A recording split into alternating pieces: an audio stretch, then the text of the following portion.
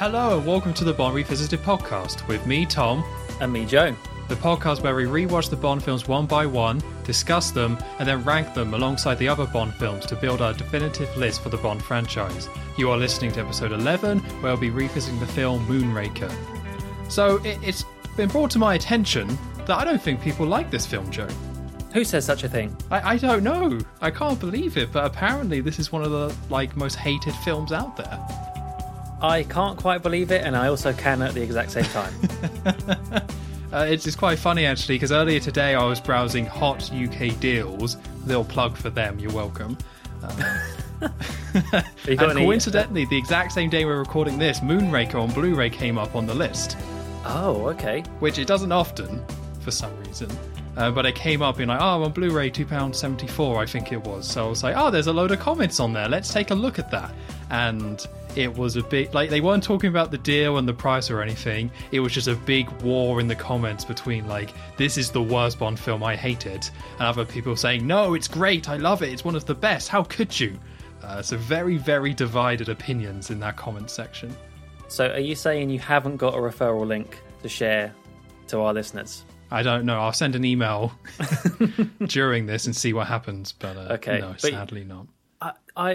It's funny because, I've heard of sort of similar, and I've read similar sort of viewpoints of really kind of the whole sci-fi aspect of this film and just people hating it.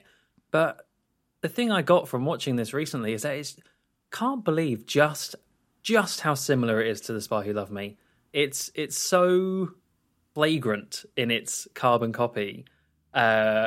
It's funny how two such similar films can be so wildly different with opinions.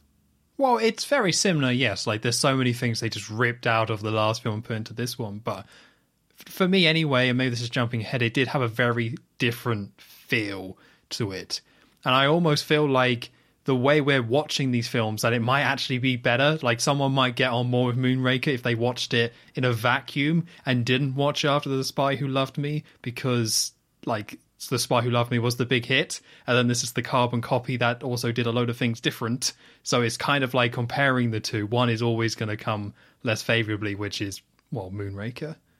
Yeah, that is true. I think, especially given that we have just watched The Spy Who Loved Me, a lot of the similarities, or where they've tried to do it, but not quite as well, really shines through. It does make me think, obviously we approach this ranking and this podcast by doing it in order. There is a part of me that kind of would be very interested to see what if we had done this by just doing a random order, put all the names in the list, randomize them, and then just watch them in that way and see how the list was built up. Well, that was one of when you first came to me with this idea about doing this podcast, that was one of the things I thought we might do, is do it randomly. But I think that would have ended up with a very different list right now, given that we'd have watched different films. But the final order probably would have been different too. Yeah, that's what I'm very curious about. We obviously didn't do that because that would be way too confusing for people, I think. If you just want to hear what we think of the Bond films and you're like, okay, so I'll check out Dr. No, but okay, that's episode 21? What? But yeah, I think it would be a different list. I think it would be very different, because then you don't compare the films in the same way. And this is another one where we talked about The Spy Who Loved Me is copying off You Only Live Twice, but we've seen it before and we're going to see it again. But yeah, it's another one where it just copies a lot from another film. So now, as we go into this, we're just going to compare them. Yeah, and I just want to make it very crystal clear, right at the top of the podcast, that I'm going to sound very hypocritical, because I'm going to be, as I'm discussing this with you, I'm probably going to be bashing the film a lot of times and saying things didn't really work and this was kind of crap. I'm fairly sure it's still going to go quite high on my list regardless. Well, that's what I got wrong last time, didn't I? I thought you had this above The Spy Who Loved Me. But where did you actually have Moonraker? Was this at number 5? This was at number 4. It was right below The Spy Who Loved Me. Wow. Because I don't think I listed it at all in either of mine, so I didn't think it was at the very bottom or at the very top. So it's interesting that you had it as high as 4. I know, right? It's mad. So I guess expectations were high from your side. It's actually one of the more recent films I had watched before starting this ranking. Kind of like how you had said with The Man with the Golden Gun. This was one that I'd only watched maybe a few months, a few months Every ago. second Sunday for you, this film, isn't it? So it was quite fresh in my mind, and I kind of knew what to expect, which I think helped. Wow, okay, so you'd seen it recently and then said, yes, that is my number 4 film. Yeah, it stayed there. Okay, that's really interesting. Yeah. For me, it's a little bit different because I watched this back in 2012 for 007 Legends, and I remember being like, there's stuff I like about it, but it's a bit silly for my taste. But it has been like 10, 11 years since that point. And also, I am warming to this cheese a little bit, the Roger Moore cheese. Mm-hmm. Like, not so much Diamonds Are Forever, obviously, but I have enjoyed some of those elements more than I thought I had. So going into this one, I was like, okay, I kind of roughly know what this is, and this is a silly film. I'm going to try what I did for Diamonds Are Forever unsuccessfully, and just take Moonraker as it is, and try and enjoy those silly elements that I've enjoyed in the last Roger Moore films, and just try and take it for what it is. I think you've enjoyed some of the cheese more than I have, surprisingly, in the past few that we've watched. So I'm glad. I'm glad you're being very open to that. Well, I'm a very open-minded guy, Joe, as you know. Oh, yes, as everyone says.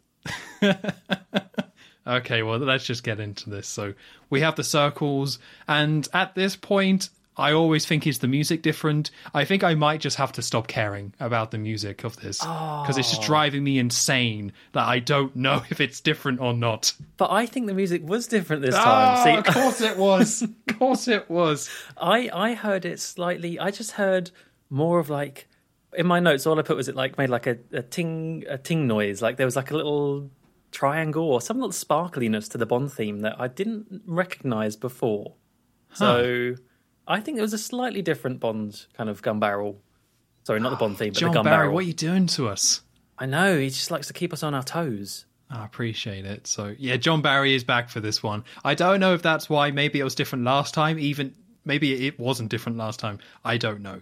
But yeah, I'm going to have to disconnect from this a little bit. But the walk is the same. Roger Moore comes across. He does his little shot. That's all the same from the last film. No difference there. Unless you want to tell me otherwise and I missed it. No, all good. No diamonds, no sparklies. No, still the slow turn. It's still there.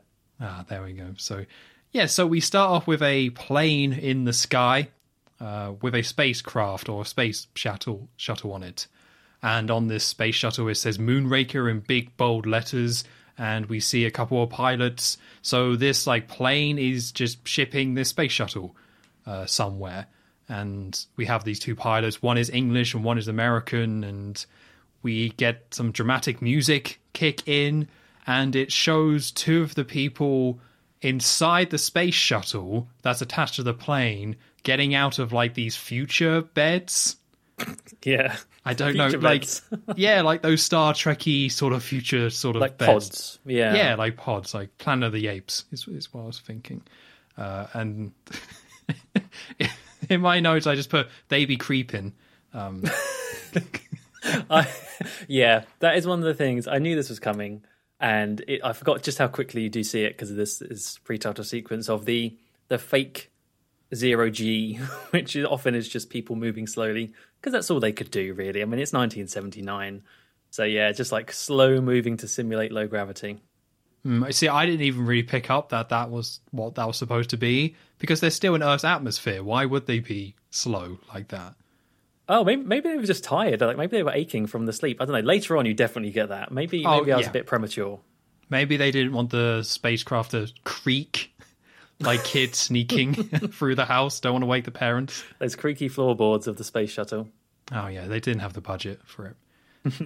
But yeah, so they're in the cockpit. They were hiding in there. They get out they get into the cockpit. Apologies. So they were hiding in the spacecraft. They get out. They go into the cockpit and they take off. Basically, they get everything going. They get the engine on the space shuttle off and shoot forward.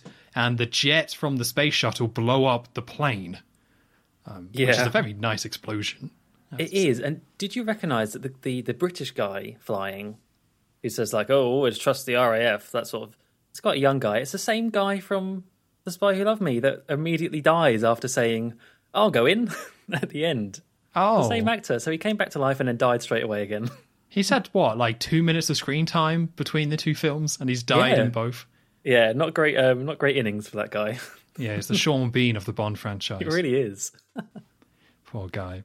But yeah, so the space shuttle leaves, and we cut to Bernard Lee, or M, on the phone. I say Bernard Lee because I believe this is his last appearance, right? I think you told me that before. Yeah. And I have to say, I love the guy. He is looking quite old here. Looking quite pale, I found. It looks kind of a bit like gaunt and, yeah, like not well, clearly. Yeah, he doesn't look okay, which is it's a bit sad to see. It's definitely very bittersweet every time you see M in this film, because it's like really nice to see Bernard Lee as M, and M is still great in this film, but it's just he looks quite weak and tired, and we kind of know where it goes. So yeah, it was quite like the fact that this is like the first scene and you see him straight away. I was like, oh man, I'm just sad. Yeah. But he basically is on the phone and gets told what's going on, and it's the same gag as last time, where he's like, I'm going to put my best man on it, don't worry about that. So he goes over to Moneypenny and says, where's Bond? What's going on with the Africa job that Bond's on? And Moneypenny says, he's on his last leg, sir. Of which we cut to Bond stroking a woman's leg and kissing her. So good. So genius. I will say that, like, this is, I don't mind them reusing, like, Spy Who Loved Me was a big hit, very successful, brought the series back to some sort of, success and stability, so they thought. So, right, let's just copy, and the same director we should add as well, it's Lewis Gilbert once again. But, so I get that, but this is the exact same shot, like, literally down to the angles where you see M open his door and Moneypenny through the doorway. It's just like, could they not maybe have done something a little bit different? It's just, it's just too much. It's too much. Oh, yeah, definitely. Like, we talked about it last time, how, we don't really hate these jokes, but they do them so often that it's just kind of becoming a bit much. And the fact that Moonraker starts off with that exact type of joke just ripped from Spy Who Loved Me, just tweaked a little bit. It's like, yeah. It made me laugh because of how, like, blatant they were doing this. Like, it made me laugh for the wrong reasons. Yeah, same. So Bond's in the plane with this young woman kissing her, and we zoom out to see that they're on a plane, a different plane from before. And then, let me get this right. So he's kissing the woman. The pilot then shoots the controls of the plane, and then comes out, but also the woman has a gun and points it at Bond.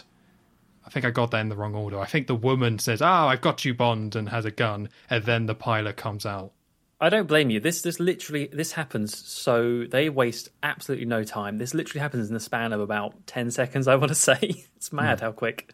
Yeah, so the tagline of this film is something like, where all Bonds end, this one begins.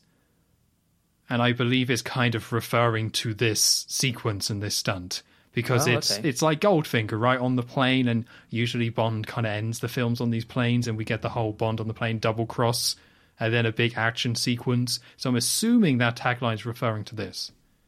I didn't put those two together, but it makes sense. But yes, so we got the pilot with a gun and Bond with a gun, and the controls have been completely shot out. So Bond attacks the pilot. They have a little bit of a fight, very quick fight, and the door of the plane opens up entirely. That just goes. And Bond is hanging out of the plane. We get some shots of outside of the plane and Bond hanging out the door, just hanging on as the pilot's trying to kick him out. And we get some very blatant shots that I would say does not look like Roger at all. Yeah, no, that's fair. It's not. Right, I'm not going to judge too harshly. I don't blame him. And you don't hang Roger Moore out of a plane. But yeah, they try and zoom it out. And it's cool that we get these shots of outside of the plane and people hanging out of it. That in itself is quite cool. But you can just tell by the hair that that's not Roger's mane. Mm-hmm. But yeah, so James Bond is being pushed out, but he does the old flipperoo. And the pilot kicks out. But importantly, the pilot is wearing a parachute and Bond is not. So the pilot is basically by destroying the controls, he's planning to kind of kill Bond and crash the plane, or crash the plane with Bond on it, but the pilot jumps out of the plane. And as Bond climbs back in after the pilot jumps out, Jaws is there. What? Wow. No indication before this point. Jaws is there and just pushes Bond out and smiles. He's a happy guy. Yeah, he can teleport, apparently. We talked about the supernatural element of Jaws, but they do... Well, I think this is the only time they do this whole teleporting thing, but it is very kind of supernatural, the idea of this just massive person on a tiny plane somehow being able to hide and then just show up. Well, listen, we've seen how well Jaws can hide in wardrobes on trains, so he's just got a lot of practice. He knows what he's doing by now. Yeah, he's figured it out. Whatever his trick is, he's figured it out. Yeah. But yeah, you're right. It is very similar to the closet scene. I didn't really put that together. But it is the same bit, isn't it? Pretty much, yeah. So yeah, Jaws pushes Bond and smiles and shows off his metal teeth and just sees Bond fall. And so we've now got the pilot falling and we got Bond falling from this massive height, just going down in the sky. And Bond sees the pilot and starts tracking over to him, or tracks him down. And at this point, the Bond theme plays and it's all very exciting. And Bond gets to the pilot, grabs him. They have another bit of a fight, trying to grab the gun, and they just start spinning in the air. And we get a lot of different cuts showing all of this. A lot of different like outside cuts showing them falling. A lot of shots of in first person. I think we've got some like green screen or blue screen or whatever you want to call it. We get some of those as well. Lots of different shots with their fighting. And did you notice with the Bond theme here that like they extend it in a way that sounds really bad? I did not notice that, no. Oh, so they added in like an extra kind of, what would you call it? Not a bar. Like a stanza. Yeah, like they redid the end bit. Like they did it twice, but for some reason the edit was really bad. So it's really obvious where they kind of shove it in to play it a second time. Oh, is that when they need it for when Jaws comes in again? No, this is here. Oh, right. Okay, so it's just bad. All right, fine. Yeah, it's just don't worry about it. It's just bad. Don't worry about it. Of course. But eventually Bond gets to the guy and gets the parachute off him quite awkwardly, but I guess that's what needs to happen, right? He needs to be able to like take off the guy's parachute and puts it on, which eventually he does, and Bond then kicks the pilot away, and the pilot's like, ah, as Bond puts on this red and yellow parachute, which I'm assuming the red and yellow is a callback to The Spy Who Loved Me as well. That, yeah. Yeah, because his ski gear was red and yellow, and now we've got Moonraker where he's falling, and his parachute that he steals is also bright red and bright yellow. Yeah, maybe. I think so. So then he's trying to put it on, he's having a bit of trouble with the buckle, but Jaws has also jumped out of the plane. Oh, Jaws. He couldn't get enough. And he starts falling, and then the Bond theme starts playing again. So we had it playing before, we get some weird edit where it stops, and then it now kicks in again, now that Jaws is falling, and it's like, okay. But we also get some shots of Jaws falling, which it's not fair to say, but also clearly not the actor. Like, clearly some other dude falling, and not Richard, I can't remember his name, but clearly not that guy. Yeah, I mean, it's definitely a very kind of... You can spot him. Richard Yes. Keel is his name, the actor. Like, they picked him because he is very distinctive, and even if you are like going like through the air crazy fast, lots of fast motion, you can still see it's not him. And it was kind of a bit... I've said this before, but like it was a stunt that was doomed to fail, especially for people watching it on Blu-ray in high quality. Oh yeah, that's fair. Like if you were watching this on TV, you wouldn't even notice. Like, yeah, and it's not actually really a big deal. It's just there's quite a few times where they show like Jaws' face as he falls, but like not zoomed in, but like at an angle, and it's like, yeah, that's not the guy, but still, it's fine. So Jaws catches up to Bond, grabs him, goes for the old bite, but at this moment Bond pulls his parachute. Jaws goes to pull his, but he just breaks it. and we see a circus below, of course. Of course. With circuit music playing, and Jaws is like, ah! And then he lands in the circus and it deflates, and that takes us to the credits or the intro sequence. So I really enjoyed this. Really? Okay. I thought this height kind of aspect to it and having people falling like this was really quite intense.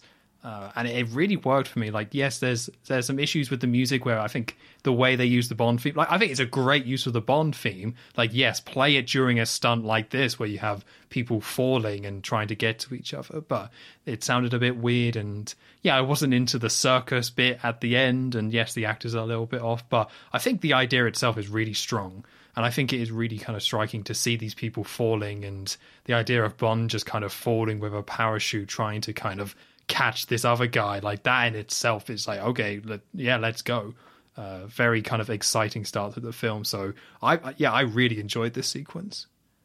It's funny because I remember when I kind of reviewed this film in the past, I said that I love this pre-title sequence, kind of just for the same reasons you said. Like, it's a cool idea, you know, stealing someone's parachute in midair.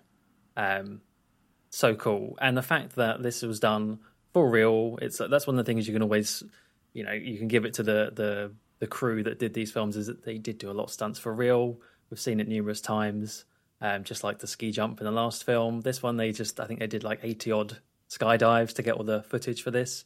And it's great. But I don't know what it was about this time watching it. There was just such a disconnect for me in terms of I can you know give the film its credit for doing this stunt, but I just couldn't. I was not. I know it's kind of silly to say for a Bond film, but I just wasn't very grounded in the film.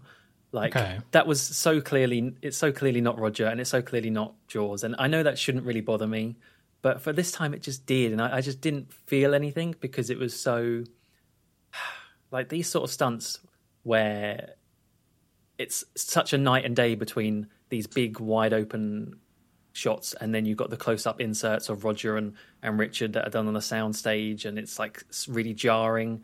It didn't work for me this time, and I think also coming from watching The Spy Who Loved Me so recently, and where they got Jaws quite good, I think, as like a menacing character. By the end, it was a bit more comedy, whereas this film, it's like this character is comedic right from the get-go. They're not even trying to make him seem very menacing anymore, apart from maybe one scene we see later on, but that's because of the costume, less so him.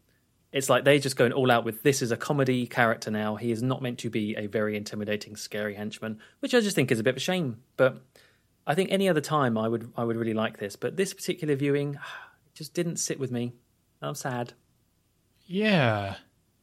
That's a weird one to kind of figure out, because of course with these films, like say we jump back to Dr. No, and you got the car chase scenes, and it looks terrible because of the rotoscoping. Like, but you know, neither of us was like, oh well, that looks terrible, so we're going to put it down in the ranking, or we're going to think lesser of it. You kind of, it's a film from the 60s, early days, small budget, you accept it. But it sounds like with this film, you kind of aren't seeing it in that same light, and you're like holding it to a higher standard. Yeah, I mean, it is a lot to do with the fact that they did bring Jaws back, because they knew it was a fan favorite character, but he's just not as good in this film. Like, it's just like I was going to say objectively, I can't really say that, but for me, it's just nowhere near as good in this film compared to the previous one. Oh, okay, so it is more about Jaws rather than the stunt itself. I don't know. It's a confusing mixture of feelings. I really want to like the stunt more, but at this time, I didn't. Yeah, I suppose we'll move on, but that is very interesting because you only watched this a few months ago. I know, and I loved it then. Very strange. But yeah, I guess there's something about watching these back to back which makes you see this in a different light. I think so. I think that must be it. But no, I loved it. I very much enjoyed it. I think Spy Who Loved Me is better, but I think the fact that this is quite a practical effect of, and you know, a very simple one really, and quite practical, makes it more impressive for me. Yeah. And it made me think of Mission Impossible Fallout, if you ever saw that film.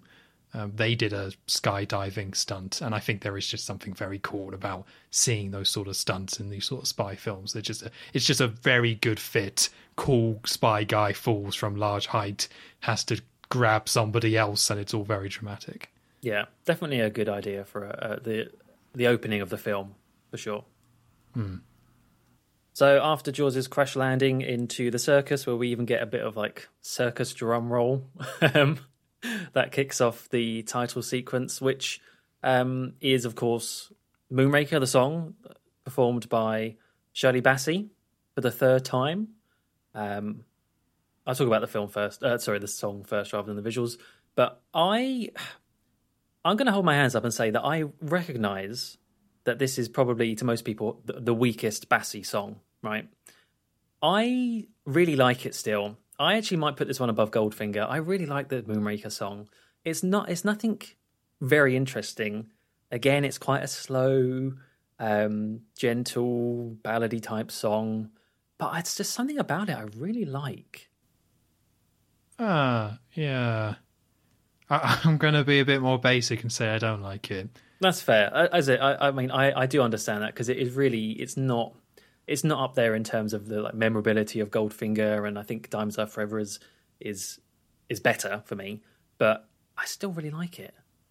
This is the romantic era, isn't it? Like, this is very much following on from what we saw with The Spy Who Loved Me, where it's more of a slower romantic song, and we've had those throughout Bond, but this is kind of carrying on for that, which I don't dislike that side of Bond and the Bond themes. I think my problem with it is that I don't think it plays to Shirley Bassey's strength at all.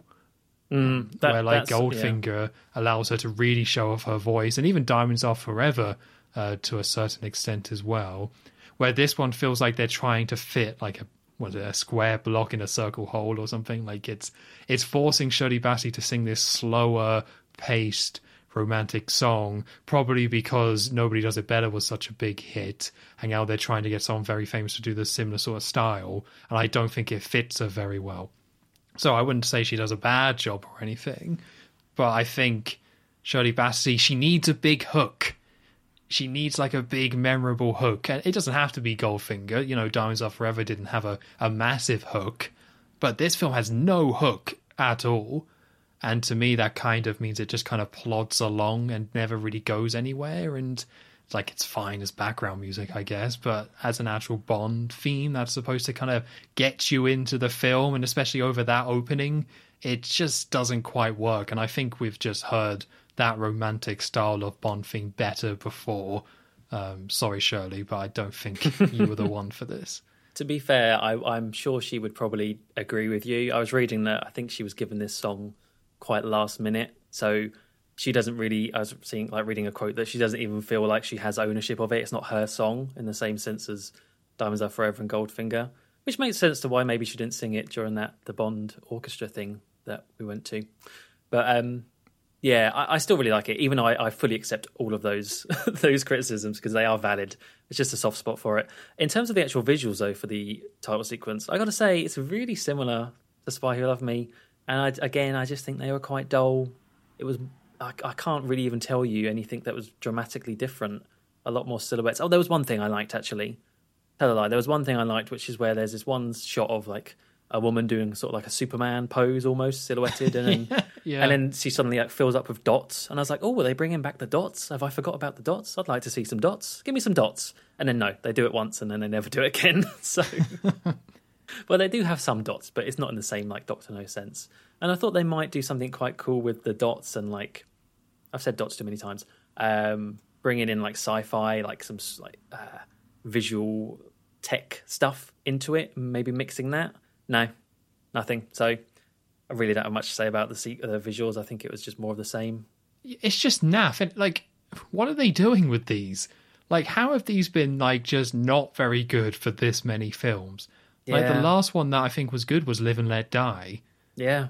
We've had like multiple films where it just seems like they've kind of given up a little bit, where it's just so basic. It's just like, just put some blue lights and a bit of smoke and we'll have some women's silhouettes. They'll do some, anyone got a trampoline? I guess we'll just use that this time. They can just do some flips and we'll just zoom in into one of their faces. It's fine. And, oh, yeah, that's a lovely picture of Roger. We'll throw it in. It just seems so, like, half-hearted.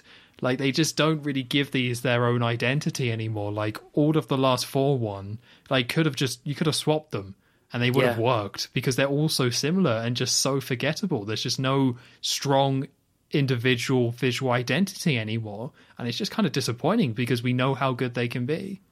It's true.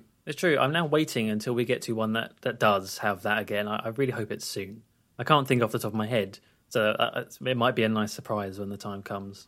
But I don't think they need to do that much. That's what bothers me about it, where we get a little bit of the whole space theme because we get like one picture of Earth or something. Like, we get a little bit of that, but they have the themes in with the films themselves. Like, each film has a strong theme that they could have incorporated into this. And you could have just had, like, right, get a load of silhouetted women and then we'll just get a load of spacey pictures or something. Like, that would have been enough. But they just don't for some reason. And they just keep it really generic. And it's like, it's right there. It's like what you were saying with the man with the golden gun. Like, it was right there with the funhouse to do so many cool things. And they just don't. And I just don't get it. No, me neither. It's sad. It is sad. It's sad. But let's move on. Because what else I find sad is how the film then begins after the title sequence. Only for a little bit. But it cuts to Bond back in London, back in MI6 offices, going to see M. So you get a bit of a Moneypenny scene right at the beginning. And I think it was this film where I've now realised that if you'd have asked me before doing this ranking, how's like the Moneypenny Bond relationship with Roger Moore, I would have said, oh yeah, it's good. I like them both. It's just as good as Sean Connery. But actually, it's like, no, it's definitely not. I really don't think they have. There was nothing between this scene. I can't even remember what Bond says, but it's just, I feel like there's no chemistry between Lois Maxwell and Roger Moore, especially not in this film. And it's kind of a shame because I remembered them being better together, but yeah, it's just not. Well, there was the recurring joke that, they did twice, where Bond describes what he's done in the mission, and she just doesn't believe him. Oh, yeah, that's it. So it's like, oh, you're late, James. And he was like, oh, yes, I was falling out of a plane without a parachute. And she's like, And Bond's like, well, I did. And that's it. Yeah, that's it. Yeah, it is odd. Like, there is no chemistry between these two. I think some of it is, like I said this a few films ago, and I still believe it. Like, she is starting to look a bit old. Like, it's a bit... Like, I'm not saying if she was young it would work, because we've seen Roger Moore with young women. That's not a great combo either. No.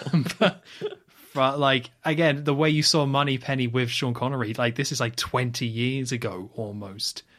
And trying to recreate that same relationship and chemistry with a different actor, like 20 years later, it's just never going to work. And they just haven't found a way to kickstart it again with something a bit fresh and different. Yeah. I'm not saying they needed to recast her or anything, but they just haven't found a good new spin on it. So it's always just kind of feels a little bit lesser than what we had with Sean. Yeah. It feels like I didn't really even try with this, but I guess they're just moving on. So, yeah, Bond goes in to see M, and in M's office you've got Q as well, and also the minister that we saw from the last film, Frederick Grey. They're all there. Basically to talk about what we saw in the pre-title sequence about... He was in Live and Let Die as well, wasn't he? Was he in Live and Let Die? Maybe it wasn't that. I'm sure he's in a different film as well. I might be wrong. He might be in some more later on as well. He's in more of these films than I remember, actually. I definitely recognised him, like, straight away. I was like, oh yeah, that guy. Yeah. They're here talking about what we saw, so the shuttle being kidnapped, although they just see it as missing because they have Q kind of show a TV screen of the wreckage where the plane crash landed, and they've searched and there's no sign of the shuttle, so they think it's gone missing. And that's really kind of it in terms of like the briefing. They just kind of tell Bond, yeah, go and investigate. Where's this shuttle gone? It was on loan from America, so we kind of need to find it, sort of deal. And then we get Q showing off a little gadget which I really like this gadget, and we'll talk about this later on because it does come up a few times. But he gives Bond a dart gun, a little kind of wrist dart gun that is activated by nerve impulses, I think he says. So all you have to do is like flip up, like Spider-Man kind of, I suppose, and shoot out some dart guns. He's got some poison-tipped ones and some sleeper darts, I think, and Bond has a go demonstrating by shooting one at M's painting, which I can't remember M's line, but I just love this M. I'm so sad it's his last one. I really do like his expressions and his reactions to things, even though Bond just really does seem the most careless in front of his boss that we've seen him so far. He says, like, no, thank you. But it's the way he delivers it. He doesn't just say, no, thank you. He's actually quite out of character. Like, he's a lot more mellow and calm, this M, than we've seen in the last few films. Yeah. But I will say I was wrong about the Minister of Defense. It was The Spy Who Loved Me, but we do see him for pretty much the whole Roger Moore era at this point, it seems. Oh, okay. Yeah. I thought he'd come back, yeah. Yeah. But yeah, I like this gadget as well. It's always nice when they do something with the watch. It does seem almost a little sci-fi about the nerve impulses, especially because Q just puts it on Bond. And it's like, it's triggered by nerve impulses, and then Bond just shoots it. It's like, okay. Like, that's a bit... all right. He picks things up very quickly, Bond. Oh, yeah. Yeah, it's very smart, that one. But we also do get in this scene, like, similar to the other ones, Roger Moore being very cocky as well. Whereas, like, yeah, as he walks in, he's like, 007, we need you on this. And it's like, oh, Moonraker, sir. And then just goes off about Moonraker and talks about Drac Industries. A small detail I quite liked in this scene as well, where Q kind of, like, there's a mirror and it goes down and they play some footage. And it says most secret on the on the footage, which I was like, that's a very British way of... It's not like top secret or like, you know, super, you know, it's nothing like that. It's like, oh, it's terribly private. You shouldn't. Don't be peeking out. I want to see that now. I want to see terribly private on documents. Get rid of the for your eyes only. Terribly private. Yeah. And also, I have to say, and maybe this is unfair, but I think Roger's looking a little bit older as well. Oh, yeah, I was going to say when you mentioned about Moneypenny, this is the film where I started to really see it. I don't know what, like, there's only 2 years difference between this and Spy Who Loved Me, but something happened in those 2 years. Maybe they changed lenses or something on the camera. But yeah, it really was a lot more obvious to me. Like, yeah, I think it's because it's across the board. It's because M is clearly, you know, not well, and Q always looks like that, so I guess that's fine. But Roger Moore, it's like, it's not too old. I would still say he's fine.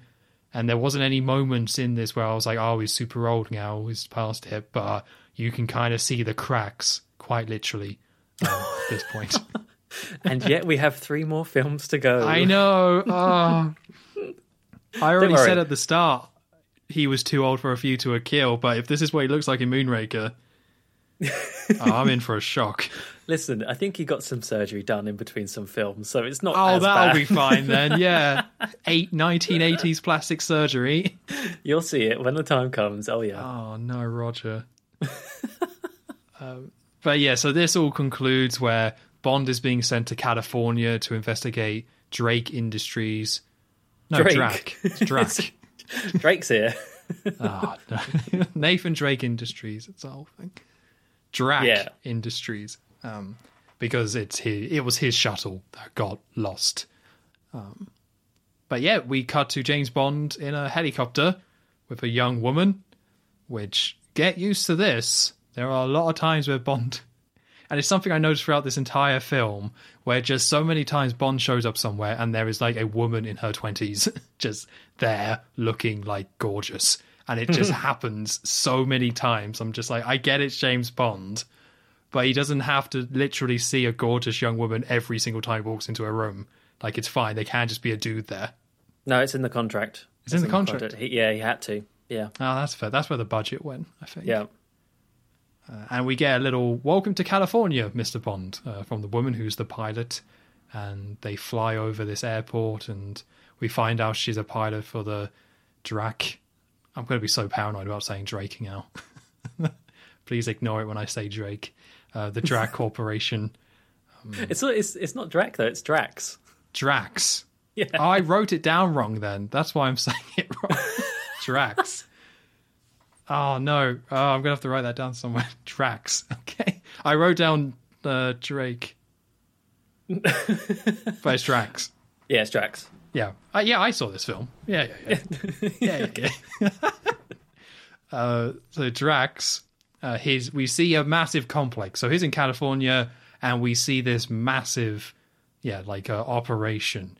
And it all gets explained that this is where the Moonraker shuttle is being built. So there was the one that was being transported, but this is not a unique shuttle. There's quite a lot of them. And we get a lot of aerial shots kind of showing the area.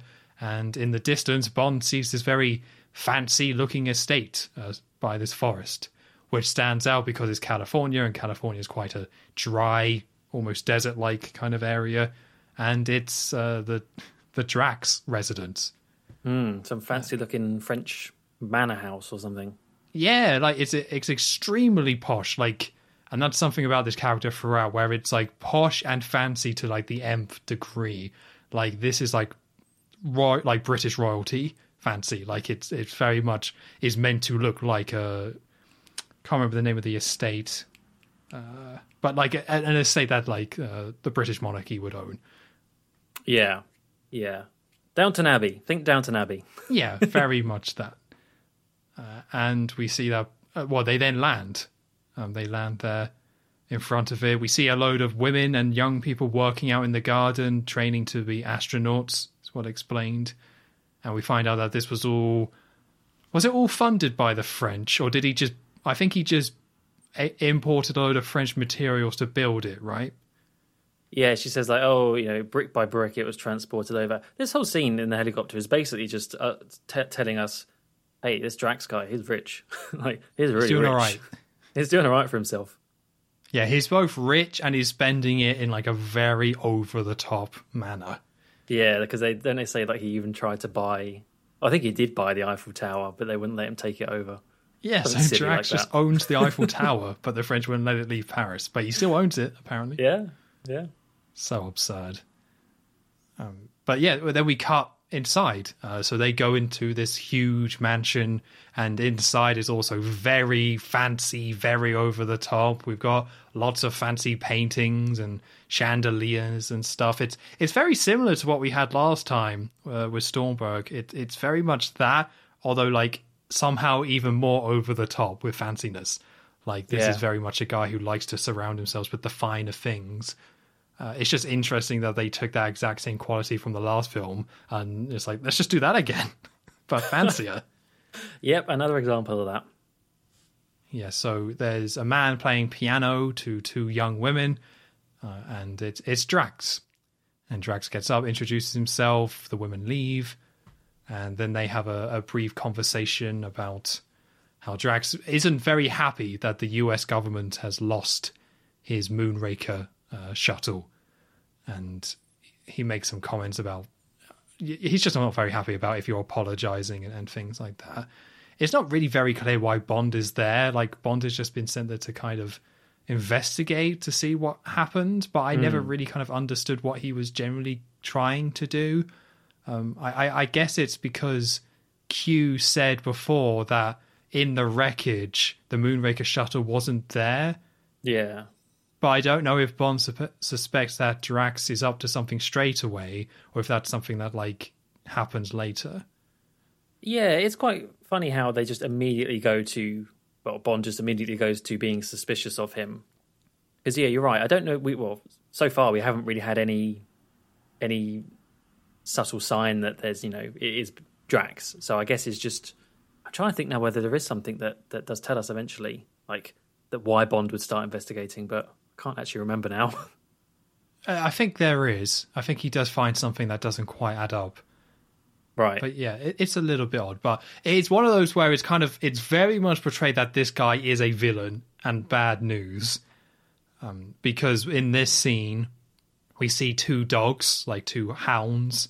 Not too sure on the breeds, but Like, I would say they're evil-looking dogs, but they look so happy in this film. Like, most of the shots, they're just smiling and enjoying themselves. That I never bought that these dogs were, like, evil and would, like, rip someone or, like, bite someone. They were basically like Mr. Burns hounds. You know, like black, pointy ears. Like that sort of dog. But they just look so happy most of the time. Game of Thrones, this ain't with these dogs. So he then, like, gets this big jar or urn or something, opens it up, and there's raw meat inside as he's talking, and throws it down in front of the dogs, but the dogs don't do anything. And Drax then sits down and says, there's one thing that you British have done right, and that's afternoon tea. And then, in the most menacing way possible, offers a cucumber sandwich. A cucumber sandwich. Yeah, they sit down, they have some afternoon tea, of course. Bond says no to the cucumber sandwich.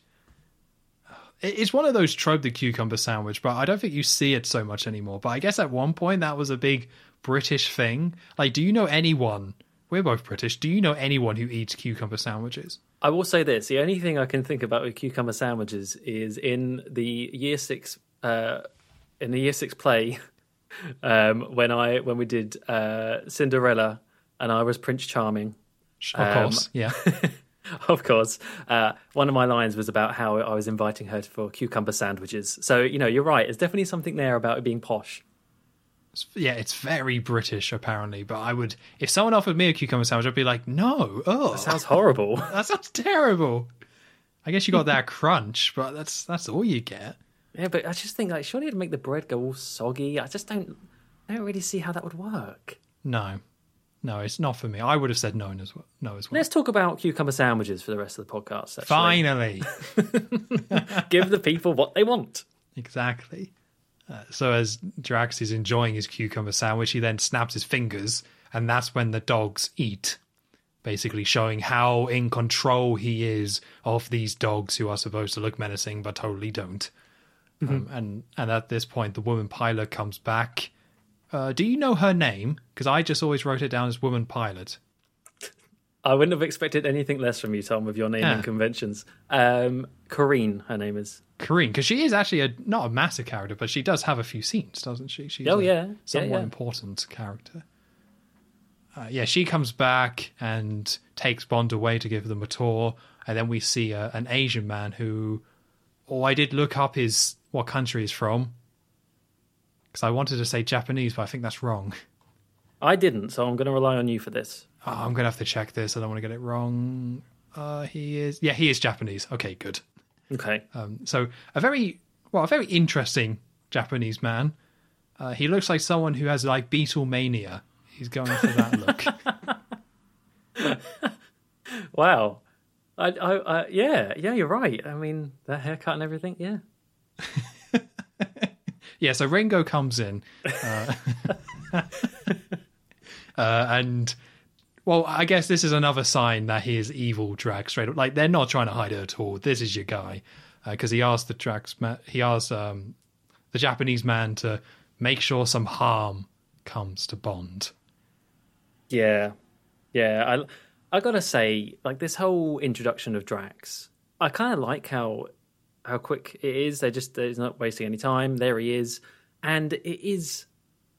You're right in that it is quite similar to Stromberg in like the fancy gaudiness and paintings and, you know, playing piano. The classical music is back again, although the music did not match his playing on the piano at all, which kind of irked me. But I really like Drax. I think it's one of the reasons why this film is up there for me. It's just I just think the actor that plays him is so creepy. Like, he's just got such a nice little weaselly voice. You know, the whole "Can I interest you in a cucumber sandwich?" and he's sort of like croaking it out almost. And and actually the dialogue in this scene between him and Bond, where they're talking about the missing shuttle and stuff, and Bond's asking about what other businesses he has, and Drax is saying that he has subsidiaries all over the world. I must have missed in previous viewings, like how they do plant the seed of his evil plan, which we'll eventually get to, very early on in the film, where Bond is saying, or Drax is saying, you know, he does this because he likes to seek out the best each nation has to offer. I wrote that down. And then Bond says, skills or people? and I think he says both. So it kind of, it's getting there about what he eventually wants to do so early on, but kind of subtly. So I like it. I really like Drax. I overall like Drax. It's a difficult one, though, because the Bond franchise is so well known for its villains, and there's so many kind of good ones. And overall, I like Drax, but I don't know if he brings that much compared to the other ones.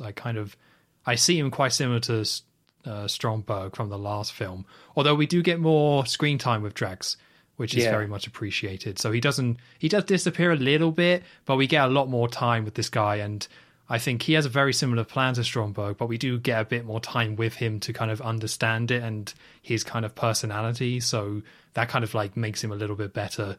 Not to jump ahead a bit, but yeah, that makes him a little bit more of a stronger villain because you get more of that time. Yeah, definitely. I feel like you definitely see more of his plan as well. Whereas Stromberg, it was just he wants to nuke the world and start an underwater civilization. Whereas with this, you're actually seeing the steps that Drax takes to get to his plan, which I like. Yeah, I like that too. But I will say, and it's kind of a thing for me for this one, like it happens in this scene and later ones, that I don't really get that chemistry between Bond and Drax. Okay. Like, it's fine, but there's not kind of that back and forth that we've seen with the other villains, which isn't a massive deal, but I think someone like a Goldfinger is elevated due to the way that Bond kind of teased him and that power dynamic changing throughout the film. This one doesn't really have anything like that. He's more just kind of the villain of the week, who's a good villain of the week, but it's not like there's a relationship between Bond and Drax. And some of that might be because of Jaws being in this film, stealing some of that spotlight. But Bond and Drax is similar to me with Stromberg, as in, yeah, there's not really that connection. Like when Bond finally does take out Drax later on, spoilers, there's no real kind of... It's not super satisfying, both because of the way it plays out, but also because these are not two men going up against each other like Scaramanga say. This is just kind of a bad guy that Bond has to stop. Yeah, I think you're right in when you said about how Jaws is arguably like the bigger villain in this film. Yay, I'm here all week. But yeah, like it definitely takes away from what could have been a stronger bond between Bond and Drax. So yeah, that's a good point. Yeah, it happened in the last film, and it's something that's carried over. Not as bad in this one, but yeah, the connection is Bond and Jaws, when you see that quite a lot in the film. Yeah, for sure. So after speaking to Drax, as Tom said, Corrine comes in, the helicopter pilot, and whisks Bond away, and goes to take him to go see, or tells him to go see a Dr. Goodhead in the shuttle making facilities. So he goes and has a little bit of a tour there, and this is our introduction to what is going to be the Bond girl of this film. Emphasis on the girl, because as Bond is walking through the sort of like lab area, office area, and he spots Goodhead, he does ask, I'm looking for a Dr. Goodhead, and she goes, well, you've just met her, and I quote this next line quite a lot, which is bad because it's a terrible line. But oh no! Obviously, the joke is like Bond is expecting a Dr. Goodhead to be a man, so when she says that, he goes, "A woman," like eyebrow raise, like it's shocking. A woman can be a doctor? Madness. It's just the way he goes, a woman. So often, like whenever I see someone say something about a woman, I kind of find myself going, a woman, and I was like, "Oh crap!" People don't understand what I'm referencing. Yeah, no one will get that. Like even a Bond fan probably would miss it. It's so bad. I need to stop doing it. Quote Moonraker over here. Wow. So anyway, yeah, we get the introduction of Dr. Holly Goodhead, who is, I think she is a NASA. Well, she claims to be a NASA scientist on loan to help out Drax, the shuttle stuff, and she's there to give Bond a bit of a tour. So. Explains a little bit about the shuttles, and again you get cocky Bond stepping in, kind of showing off what he knows about how they can go up and they land again, and it's all this mumbo jumbo, sci-fi mumbo jumbo. But they eventually get to what are these things called? G-force testing, something like that. Space. Yeah, centrifugal thing. Where they test G-forces and. Oh, yeah, centrifuge, yeah. I know what you mean. Centrifuge, that is it, yeah. They get there, and Dr. Goodhead says, do you want to go? Do you want to go on it, Bond? And of course, it's Bond. He's got to show off and say, yeah, all right, I'll have a go. And so she straps him in, kind of giving up, like telling the audience basically, oh, at 4Gs, you go unconscious, and most people, or like you can die if you reach 10Gs sort of thing, setting up. Well, let's get the numbers right here, Joe. Okay, go on then. So it's 3Gs is enough for launch, which apparently an old person can do. People pass out at 7Gs, and if it ever goes to 20Gs, then you're dead. 20Gs is dead. Okay. So yeah, setting up the audience there. Bond straps in, gets his wrist strapped in, apparently to stop yourself like hitting yourself in the with the force of it. But also pointing out that there's this kind of kill switch. So if Bond does want to stop, he can just let go of this button. The chicken switch. Chicken switch, yeah. And just as it's about to start, Goodhead gets distracted. You get... What was his name? Did you say what his name was, the henchman? I never picked it up. It says here Chang, but pronounced Cha. I don't ever remember hearing Cha. Cha. Okay, I'm going to say Chang because I'm going to remember that. Yeah, I don't ever remember hearing Cha, unless I'm just saying it in a too British way. Maybe it's not pronounced Cha. Cha! Yeah, Chang comes and distracts Dr. Goodhead and says she's got a phone call. So they start up the machine, kind of a bit reckless, really, leaving Bond alone with it. But off she goes, and the machine starts. Well, I can't remember if the machine starts going before or after Chang then goes and takes over the controls. But at any rate, Bond's going on the machine, and Chang comes in and actually takes over the controls of it, like further back up in this room. And obviously, what's going to happen? He slowly ramps up the speed of the centrifuge, and you get this little action scene. I say action scene because it's just a thing going around in a circle, but I think it's quite good, this little scene, going faster and faster. You get these really, really unflattering shots of Roger Moore where they're simulating the G-force increasing, and like they've clearly just got like this big fan blowing air on him to wrinkle his skin. And I really like that they went all in with this. Like you might think that other actors would be like, no, I don't want to look bad on screen, but they're like, no, you're going to look ugly. Like we're gonna make you look the most unflattering as your skin flaps on the big screen.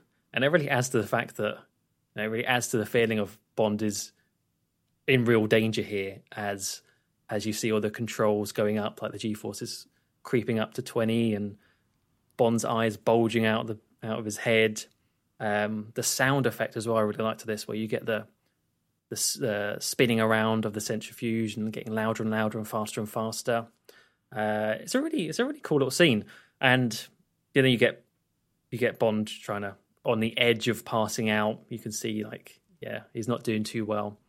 It does cut one way at one point, cuts away to Dr. Goodhead on the phone, and it's a nice little red herring because you hear her say like, "Oh yeah, no, we're taking care of Bond, all right." And thinking, she's in on it, like she's evil, she's done this to trap Bond. But you actually later find out that no, she's actually being genuine. Like, no, they're taking care of Bond.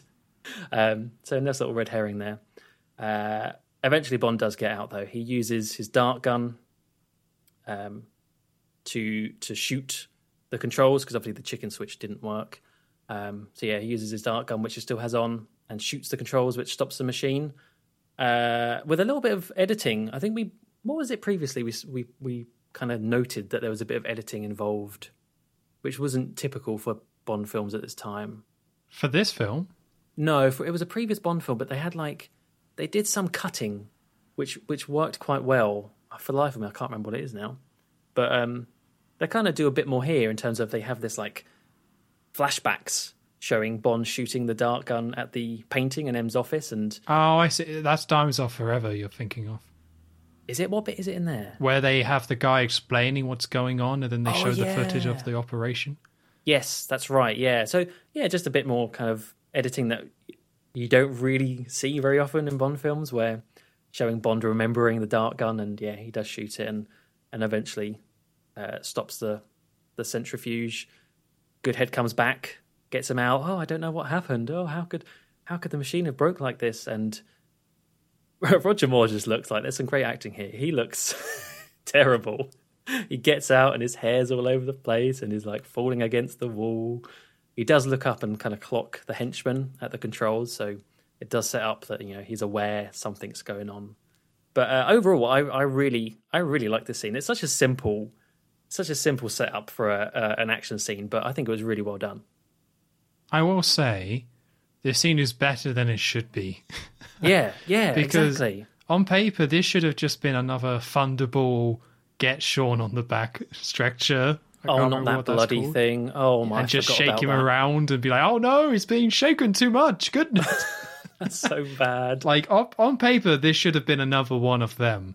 But it's kind of, as you say, like it's just very well put together in terms of building that tension. We get the rules of how this works explained to us quite clearly about what G's we get, and then we see like numerous kind of indicators of things getting worse as it goes. We get the heart rate, as you said, and this red bar filling up, and we see how many G it is, and that sound of it spinning, going faster and faster. There's like several indicators of this going quicker and quicker and quicker that keep building and building and building, that it's just very smartly put together, and it really builds that kind of tension and kind of sucks you in. I'm still not a massive fan of it because it is so unnecessary in the grand scheme of things. It's just like, Bond, get in this thing for no reason. Okie doke. Oh, that was horrible. All right, anyway, carry Moving on. But I mean, it makes sense for this film. Like, there's other stuff I would cut from this film before I would cut this, because I think this is still effective in a vacuum, and it is kind of a better version of that Thunderball scene that we saw at the beginning of that film. And that is this, how this did it is probably what they were going for back then. They just didn't put it off, where this one is actually a lot more effective. Yeah, I mean, it's a good use of the theme, like the thematic, space shuttle astronaut. I could just see him thinking, oh, centrifuge, Bond gets trapped in it. Amazing. Like that in itself is just a cool idea, and it was smart of them to include it in this film, which does, it does toe the line with it crosses the line completely in terms of science later on. But I mean, this is a clever use of an actual piece of tech, so I think it was good. Yeah, I think it's good. It is also one of those that you do completely forget about, though. Like, considering where this film goes and all the other scenes, this is one that I think you can quite easily forget.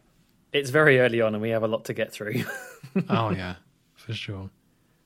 So speaking of that, so we then cut to Roger later at night, still on the same estate, and he enters the room and we see the pilot from before doing her hair.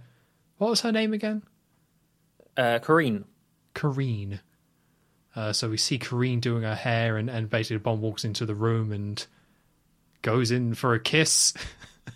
Oh, yeah. Starts putting on the old moves. She's initially not really into it, but then Bond gets a bit confused, and then they do actually kiss. So there's a little bit of back and forth here. I can't really remember it. There's not too much that kind of happens. Bond is seducing her, but his real goal is to kind of get information. He wants to know what's really going on here. And she eventually says, after some more kissing and seducing and stuff, like, oh, there's something that was being worked on in secret, but that's been moved. Although I don't know where it got moved to. And then, as part of this, she starts talking about, like, things I should never do. My mother gave me a list of things I shouldn't do. But eventually Bond wears her down. And then he's like, what about that list of your mother's? Of which she replies, I never learned to read. What? What are you on about? Yeah. What? I know it's supposed to be like a sexy funny line, I guess. Like it's not supposed to be taken literally, but it just sounds so stupid. An adult woman saying, I never learned to read. It's like, does Drax know this? Yeah, that's just kind of a bit sad, if anything. It's like, who's turned on by that Bond? It's like, oh, never learned to read, eh? Oh, okay. Here we go. It's a crap line. It's such a bad bit of dialogue. Yeah, like, I don't really mind this actress and this character. I think it's all okay. Like, she serves her purpose, and I think as an actress, she's kind of better than some other people we've seen in the past, but they're just not very good these scenes with Roger seducing women. Like, They're really I don't know not. if it's Roger or the writing or both, but none of these really seem to kind of... They're not that convincing for me. I haven't really seen many of Roger scenes doing this where I'm kind of convinced that it would go this way. This is one of the great examples of a scene between Bond and a woman where Bond tries it on, the woman goes, no. Bond goes, yes. And then the woman goes, okay then. It's like, you didn't do anything. You didn't do anything to try and persuade her. Why? No, it's not clear at all. He didn't even call her darling, which is normally the ace. Was there any darlings in this? Oh, there was, yeah. Okay, there was, yeah, good. I don't think we're going to get any film where he doesn't say darling. It's definitely been toned down, but he gets one in. Okay, of course. He calls Q darling later. Calls M darling later on. Yeah. Oh, I hope I haven't said that joke before. I feel like I might have done. Oh no, am I as bad as these films? Repeating jokes? We've got a lot of these to get through. I think it's fair if we repeat some jokes. Yeah, I mean, we've been talking about Bond for how many hours at this point? Like 20? Too many. Some would say too many. There's still another 20 though. See how we go. Yeah. But anyway, so they're kissing and they're in bed, and we see the Japanese henchman looking all shifty, walking around being all shifty like, which did kind of make me laugh a little. But this guy just looks so ridiculous with his haircut and his general look that he just looks like a cartoon character for most of this. Are you still thinking of the Beatles? Are you still thinking it looks like a Beatle? I might be, yeah. But it's in like traditional Japanese gear, which is like fine. But he's in like a French estate in California, which is a national training program. So he just stands out so much and so deliberately, which is probably the old format of a henchman needs to visually stand out. Yeah. But this one is one that doesn't really work because it's so kind of cartoonish, but just also not very memorable. Like, no one's thinking like, oh yeah, how was the henchman in Moonraker? No, everyone's going to say Jaws, not Chang. Yeah, I'm afraid. Yeah, that's right. Yeah, poor guy. Poor Chang. Yeah, he can't compete with Jaws. Sorry. No, he tries. But Bond gets out of bed, so after successfully seducing the pilot, gets out of bed and goes to explore and look around and see if he can find anything about this secret project that was moved. Of which he eventually finds a desk, goes through a load of documents, and then the pilot shows up, goes through the door and meets up and is like, you shouldn't be in here, this is bad. Of which I really like this moment where Bond says, is there a safe in here? She looks over and Bond just says, thank you. And just goes over to that spot. Yeah, a nice little quick bit there. I like that. It's another one of those small moments where it's just Bond being a smart spy, manipulating her to show her this. And it's very quick as well. Something we don't see as often in this era. And yeah, it's a clock is what she was looking at. So Bond fiddles with a clock face, and that then goes up and a safe appears underneath. And we get another twist on the old safe cracking that we've seen quite a few times. I didn't realise how often Bond has a different gadget for safe cracking. Same. He has a lot. This is like the 4th or 5th we might have seen. Yeah. Yeah. So this time it's his cigarette case, of which he then puts it in front of the safe, opens it up, and it's like an X-ray scan of the lock, I believe. Yeah. I didn't quite buy that. Like, I didn't buy that it was actually scanning it. I thought it was doing something else. It's a powerful little X-ray that he's got there, yeah.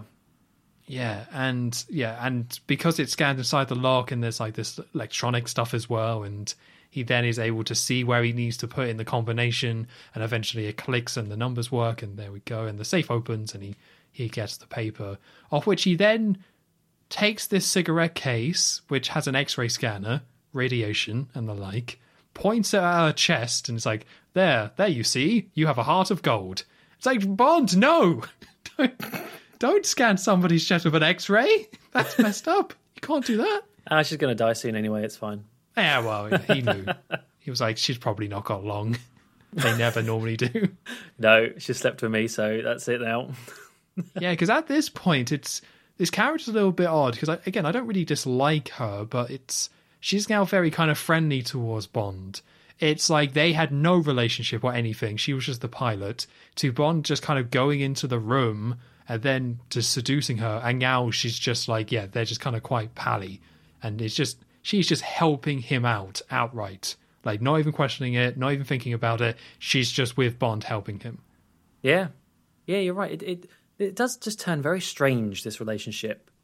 Yeah, when he says like heart of gold and she's like 18 carat, and then they say take care of yourself, as if it's like, yeah, like two good friends, or it's like they've just met each other. They don't know each other. Why is she doing this? Because Bond gives a genuine thank you to her and kisses her. Like, it's the most genuine I've ever seen Bond act towards a woman in any of these films. But it's like, it's just why? Why are they being nice now? Who knows? It's all odd, but to wrap up this scene, Bond gets his little 007 mini camera out. I don't think this is the first time we've seen this. Like, we've seen cameras in the past, but this might be the first time we've seen it with 007 written on the front. I like that. It doesn't make any sense. Well, it makes more sense than like the tarot cards having 007 from Live and Let Die, at least. I buy that James Bond is vain enough that he would want the camera to have 007 written on it. Yeah, definitely. And he takes pictures of all the blueprints. So inside the safe, it's a load of spacecraft blueprints or showing the shuttles.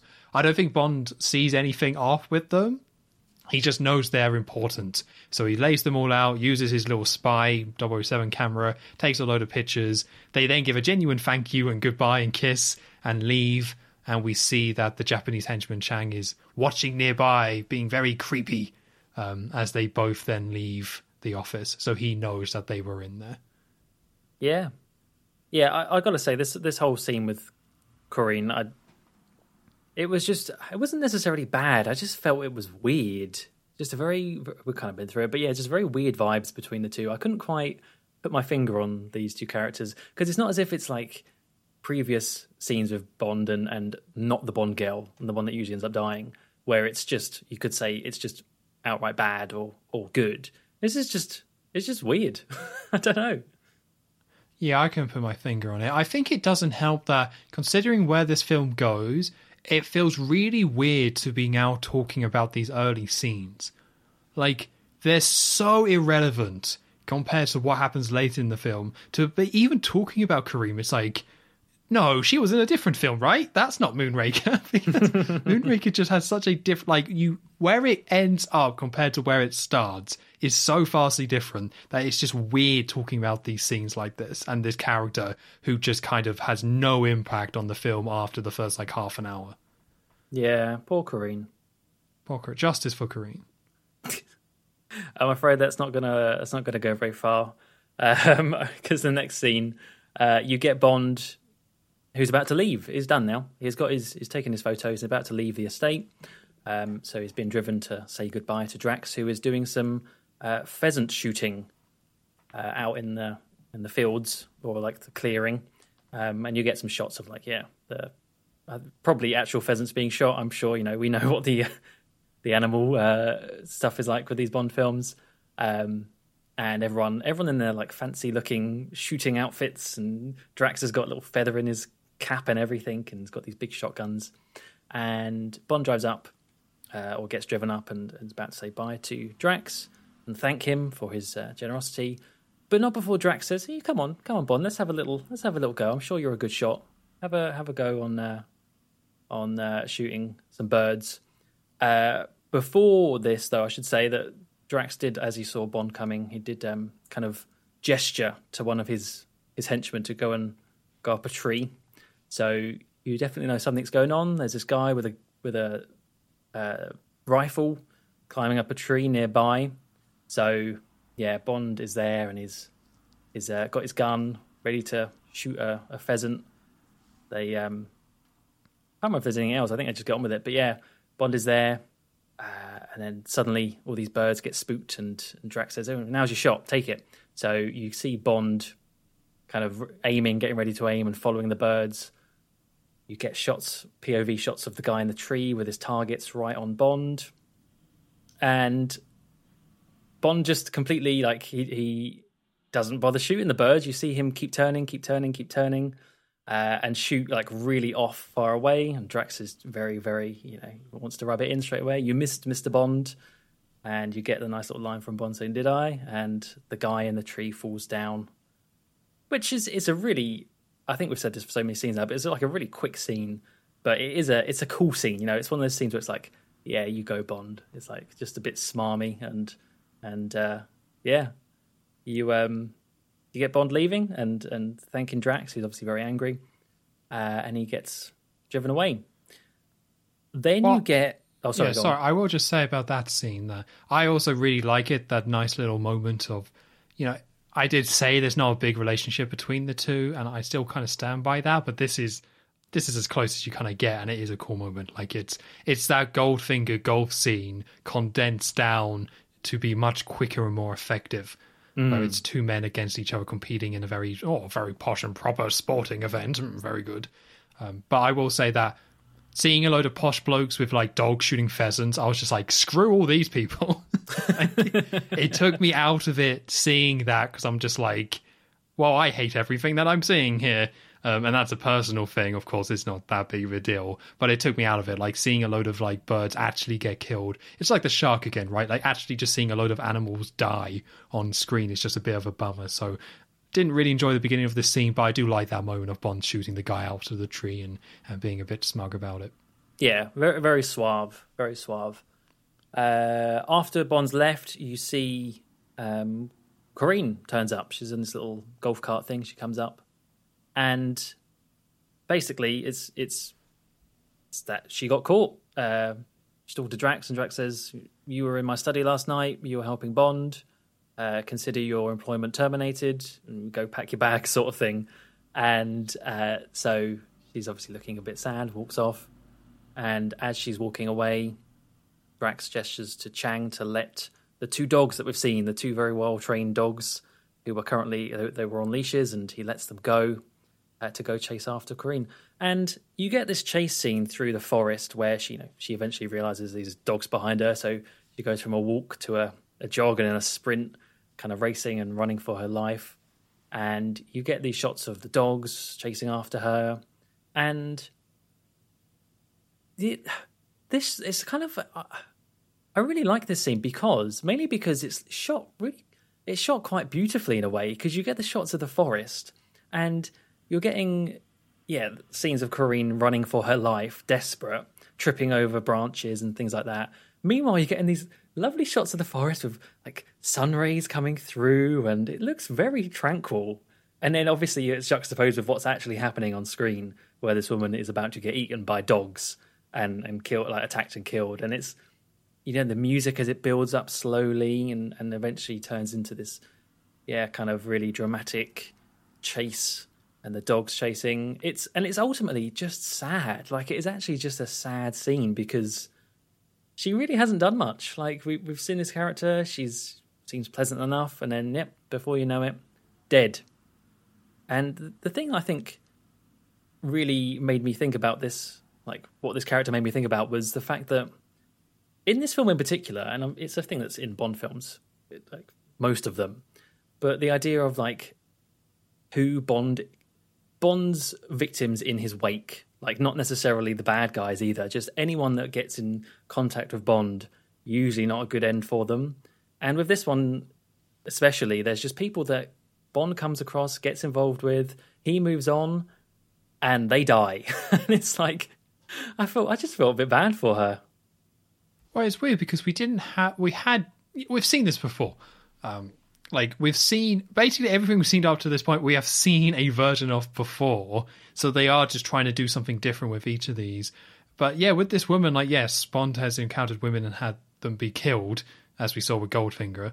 But in the last film with Stromberg, we saw the same thing with this, where he kills that woman with the shark, and we get that big build-up of the shark coming over and the music and stuff. So we got another version of that, but that was someone who, like, kind of deserved it because, well, not deserved to be eaten by a shark, but you got where he was coming from. Like, she was working with them and, like, sold something and completely betrayed.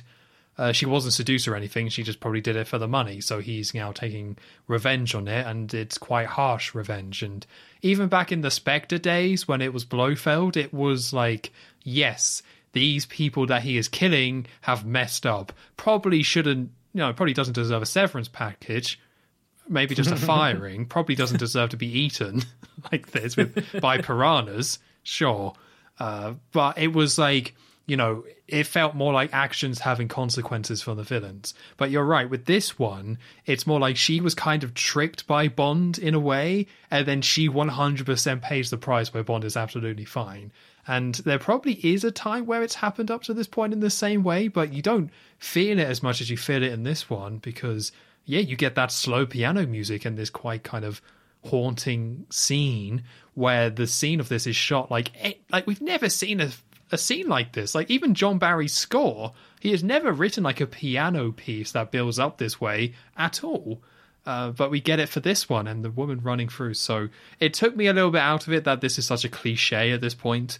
Like, I've just seen it so often, the woman or the person goes running off and is chased by dogs. Like, I feel like it's happened a lot. But yeah, this one really kind of stands out. And I would agree, there is something about the way they've framed this, that even though it's similar to stuff we've seen before where innocent person gets killed, they don't really kind of give that same justification that they would do back during Blofeld or the previous Roger Moore films. Yeah. Yeah, it's weird. I almost got, when I was watching it, I got vibes of, it's completely unrelated in terms of Bond, but Doctor Who, there's always a thing about the Doctor Who character, about how everyone he gets involved with usually meet a grisly end and, undeserved. I'm like, oh yeah, Bond is a similar character where he just gets people get tangled up and he's fine and they suffer. So, and I like that. I do like that. It gives a bit more depth to the character and the plots. I mean, it's nothing crazy, right? She just dies, but it's definitely something else to think about in the Bond film, which is nice. Well, there's also, at this point, no self-awareness of it, right? Like, later down the line, they're more aware that this happened and kind of play in your expectations with that a little bit. I feel like with this film, they just haven't really reached that point yet.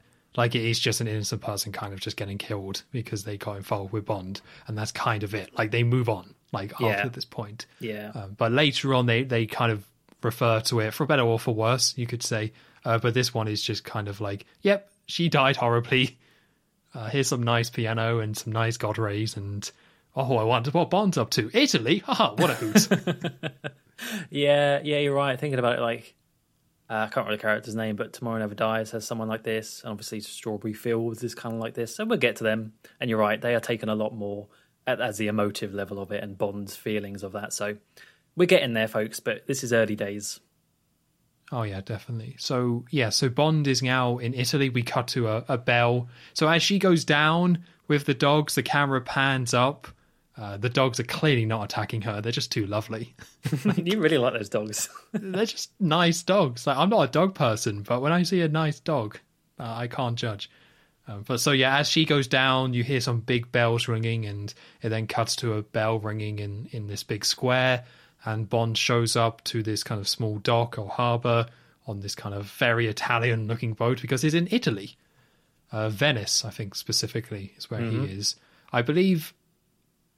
do you remember why he's in Italy or how he makes that connection? It's on the documents he took out the safe in the study. It had, like, Vanini Venice glass on one of the blueprints. Ah, yes. That is something they actually do a good... Like, even though I didn't remember that, this is actually, they do a good job with this because he jumps around a lot, but they do kind of very smartly explain why. Because I think he arrives, doesn't he? Check the blueprint, sees that it says like Veni Glass on it, looks up and sees that same name, and it's like, right, I got it.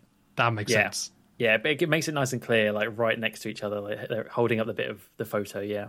But there's other instances as well. Like, at no point did I find too lost. There's one instance I was very lost to why he was there.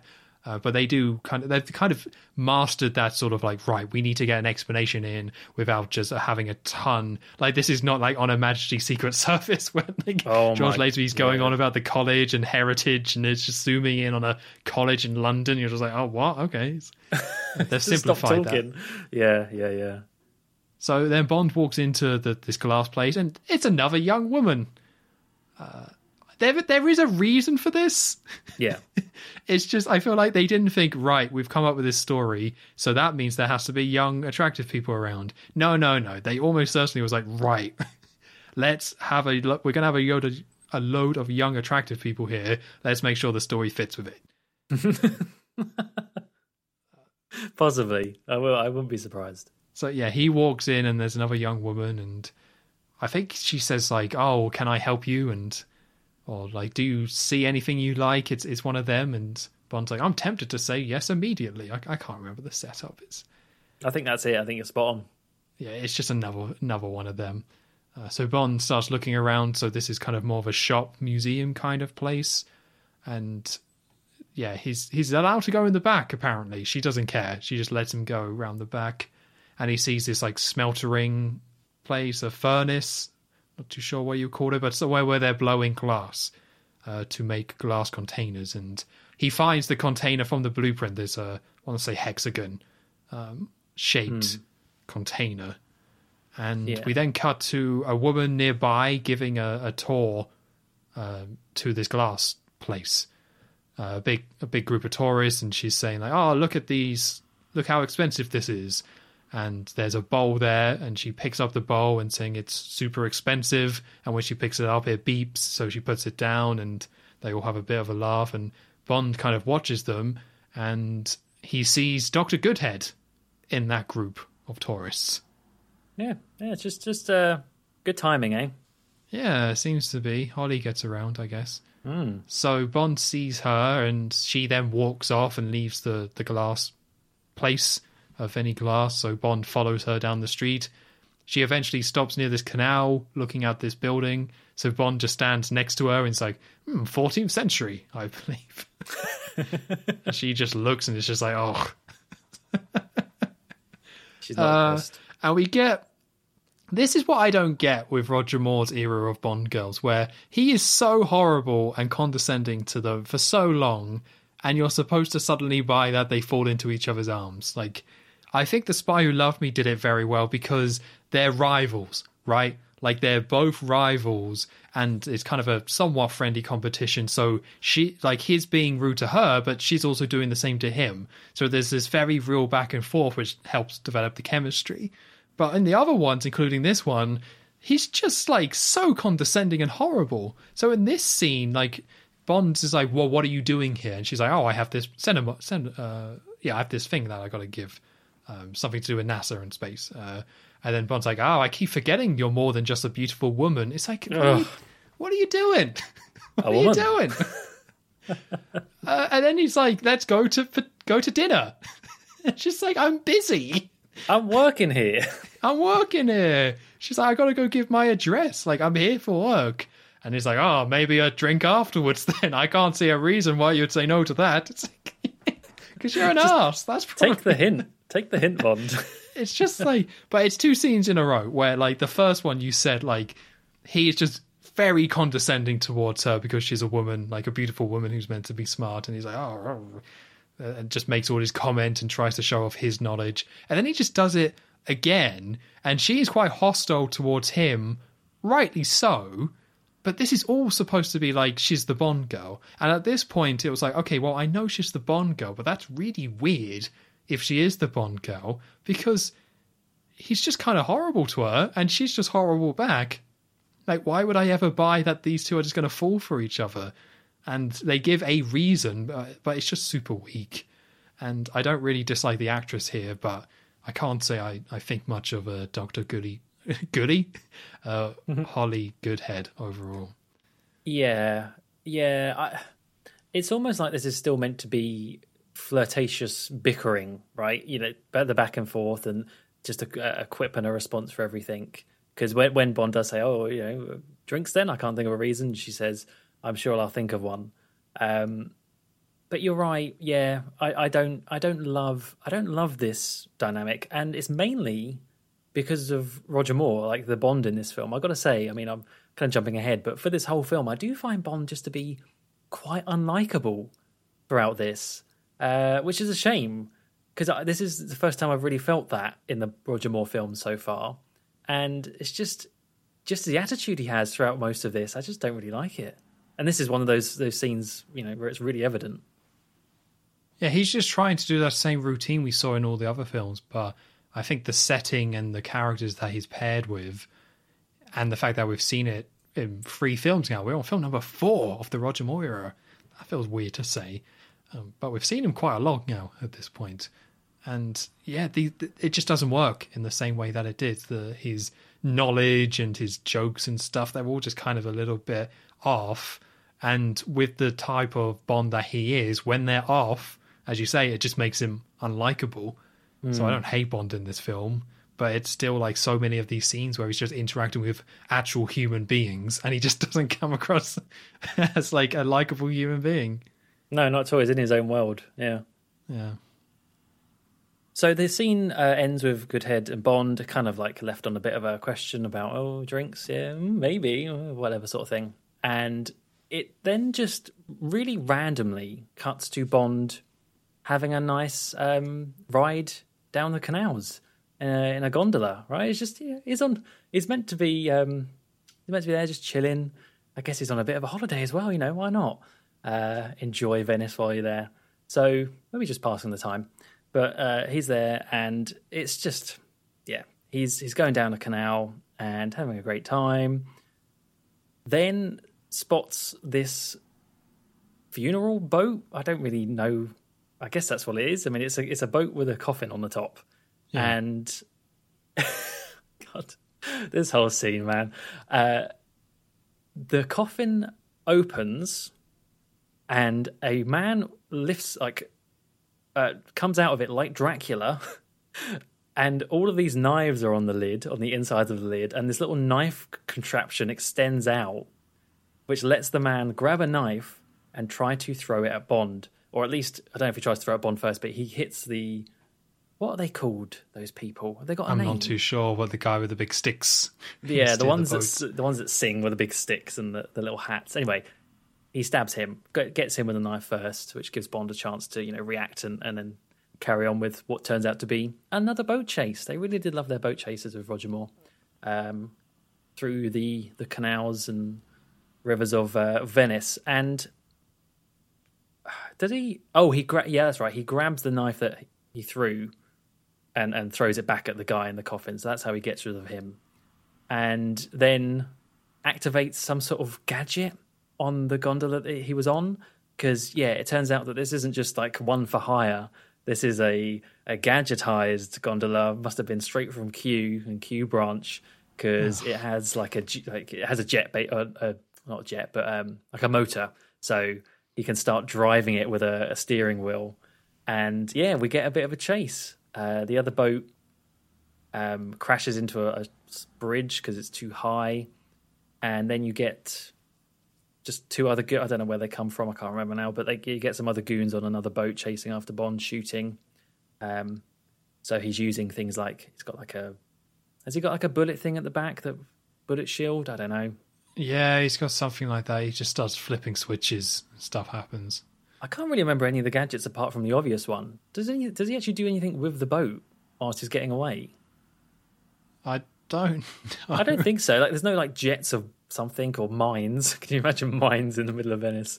No, I think he just drives off, and there's a bit of a gag where breaks through this couple that are on another gondola and they're kissing and just gets completely ripped in half, which they've done that joke before, I think, in Live and Let Die. The Man with a Golden Gun. But they start sinking without even realizing it. It's just a bit of a visual gag like that. And you eventually get to Bond at St. Mark's Square. So very big, famous place in Venice, very big touristy place, tons of people. And what's he going to do? He's reached there. How is he going to escape these 2 guys behind him on the boat? Well, that's when you use the trusty gondola hoverboat technology that Q has geniusly invented.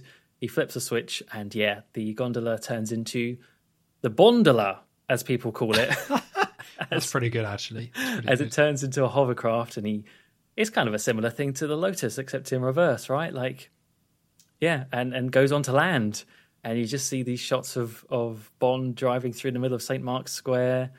And just like with the beach scene in The Spy Who Loved Me, you've got to have some great reaction shots, right? You've got to have some, what? And you get loads in this one. I even wrote down all the ones you get. So you get an artist who is painting, but then the easel gets knocked over and he's still there painting because he's like so distracted. You get a waiter who is pouring a drink who is distracted, so he ends up pouring the drink all over the guy. You get the good old man with a bottle of wine. He returns, the same actor, doing a double take at the wine, like, oh, what am I drinking, sort of thing. Great. And best of all, you get a double taking pigeon. Finally. Oh. Don't groan at the double taking pigeon, Tom. Oh, don't defend the double taking pigeon. No, don't worry, I'm not going to. It's bad. It's just bad. So just before so the canal scene before this, I thought was a bit whatever. Like, just to cover that, it's a really short boat chase. It's so whatever. Like, I get it. You're in Venice, so you're going to like have this sort of chase scene. But it kind of goes to a problem that I have with this film, where it jumps between locations a lot. Like, more than any other film at this point. It's all about Bond goes somewhere and then does a set piece, goes somewhere else, does a set piece, goes somewhere, does a set piece. That's the entire film. And then the last one is goes to space and does a set piece. Yeah. So this one feels extremely unearned because he just goes to Venice, and because he's in Venice, he's going to have a boat chase in the canals. But because it is like such a sacred area, like it is an old town, you're not going to blow stuff up, like you said. So it's just like, whatever, like just cut it out. I don't care. Now back to this one with the double taking pigeon. Okay. As we talk about it, I like it more and more, but it was nothing but groans and being annoyed when watching it. Like, I like the idea of it existing. I just don't want to watch it. I think it's hilarious that this exists in a Bond film, but I didn't watch it, and it did. Like, I didn't watch it and laugh. But this is like so stupid. It is. I mean, it was even a bit too stupid for me. I think you hit the nail on the head there, where it's just unearned. Like, the thing that really stood out to me watching this chase scene again was not the double taking pigeon, because I knew that was coming and I was quite looking forward to it. But it was just the fact that it does just plonk Bond, like scene cuts with him and Goodhead, and then he's just in a boat. And it's like, that is purely so they can have this silly little scene. If it was at least vaguely tied into a bit more and flowed better in the story, I wouldn't have minded as much. But it's just, lazy. It's really, really lazy. And obviously you can't make a pigeon do a double take, so that it was this really clumsy edited thing, and it's just naff. The whole scene's pretty naff, to be honest. It's like what, slowed down and rewound, because it's supposed to be the pigeon like blinking a few times. Yeah, but pigeons move their head weird because they're pigeons, so they had to like change it. It's like, who in the editing room was like, come on guys, let's get this done. And the crazy thing is, the editor is like the director for the next like 5 films. That was a hell of a pigeon scene, mate. Here's a 5-film contract, get it done. Yeah, I'm not sure how that made it. I mean, it is quite infamous in like the Bond fandom about the double taking pigeon, for good reason. I will say though, I have got the only bit of like Bond art that I've got it's a really nice, like, it's a really nice painting that someone did, or a print of a painting someone did in watercolor style. But it is of this very scene where Bond is in St. Mark's Square and there's pigeons flying everywhere. So it's a shame that it's linked to this, but it's a nice little print. So yeah. It just reminds me of the double taking pigeon now. That does sound nice. It is nice. I have to post a picture somewhere, but it's very nice. Yeah, I just don't know what to say about this one, because it's like, it's just not funny, and that's what it comes down to. Like, I think you're meant to laugh at like all the people reacting to Bond, considering they show about 6-7 reactions of it. Yeah. But it's like, no. Who is genuinely laughing? It's like, oh man spills his drink because Bond's being a bit wacky. Like, oh, it's so bad. Like, only kids would find this funny, and even then, I'm not too sure. Because like, you can get some humor from these scenes. I don't think this scene was doomed to fail. It's just let it speak for itself a bit. Let Bond look ridiculous driving through this square in this little boat. That itself is kind of funny. Like, not hilarious, but that itself is fine.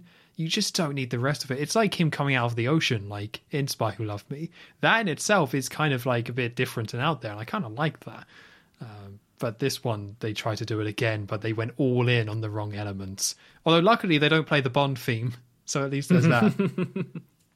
Yeah, it was just a bit too much of, look at these people reacting, isn't it funny? And one thing that just comes to mind, I think I wrote it at the end of like when I'd finished watching this film, but it's very evident in this scene. It's like this film is The Spy Who Loved Me on steroids in some scenes. It's like they just took what they thought was good, and which arguably is good in the first one, but sometimes they just go too far with it, and this is one of those scenes where they just went too far. Yeah, I mean, it's the Diamonds Are Forever problem for me. It's taking what Goldfinger did and kind of amplifying the wrong things in some areas. And I don't think Moonraker is as wacky as Diamonds Are Forever. I was reading about this film before this episode, and I feel like some people say this is the silliest and stupidest Bond film. But to me, I would still say Diamonds Are Forever is dumber. I guess it's just how you think about Bond going into space. Like that for some people is just fundamentally too stupid to get into. But I think outside of that, I would say Diamonds Are Forever is still sillier. Like an elephant winning the jackpot, I think is still stupider than a double-taking pigeon. Listen, just because you didn't like Blofeld in Drag doesn't mean that everyone has to dislike it. Oh, yeah, you're right. But I did forget about the elephant winning. Can we get an edit of when Tiffany gets in the car with Blofeld in Drag? Can we just edit in the double-taking pigeon reacting to Blofeld? So much potential. Oh, damn. Just put all the insanity together as one big edit. Overload, yeah. So Bond gets away. And also, just to top it all off, the goons are all annoyed. So they're still on their boat watching Bond drive away in the square in his boat. And they're like, oh, blah, blah, blah, like raising their fist. So then they drive away and the man raising his fist falls off the boat. And it's like, oh, no, it's... Oh, yeah, I forgot. Yeah. Just a little cherry on the top there, isn't it? Yeah, I won't say on top of what, but yeah. on top of something. So then we cut to at night. And Bond, for some reason, is wearing like the Italian hat, like the sun hat that the guys wear for some reason, and takes it off and then throws it onto a post. There you go. You're happy. You got your hat throw. Yeah, it's not what I wanted, but it's what we got.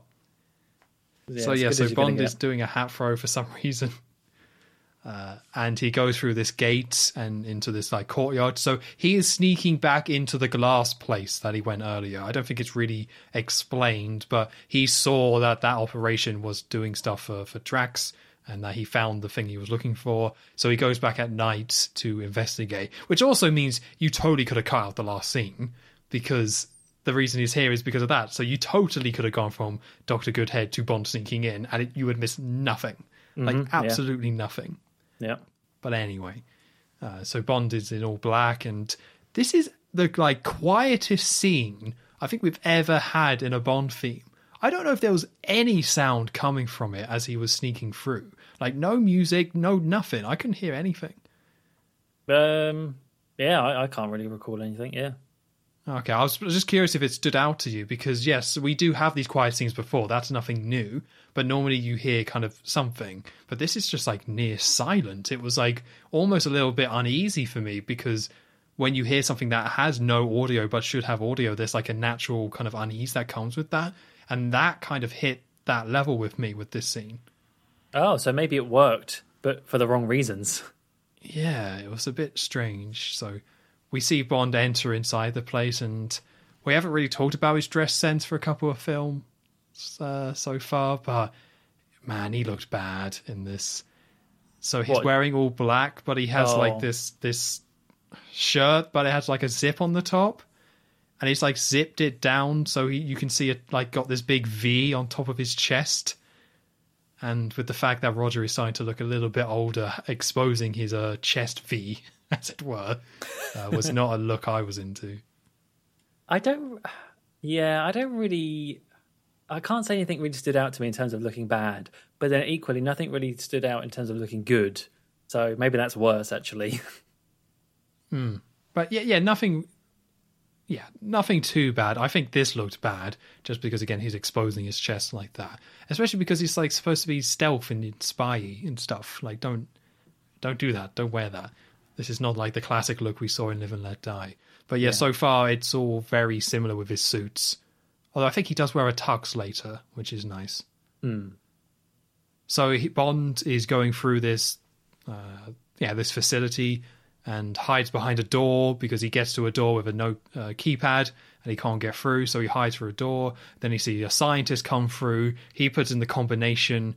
Bond sees that happen, but also they play this little tune, like dun dun dun dun dun, which I recognised, but I don't know if it originally comes from this film or not. I did not recognise it. Oh. What is it from? I don't know. Okay. Oh, I thought you might. Okay, yeah, I don't know. I recognised it from like other media, which definitely would have probably come out after this. I always thought this was like Close Encounters of the or something like that. I mean, it could be.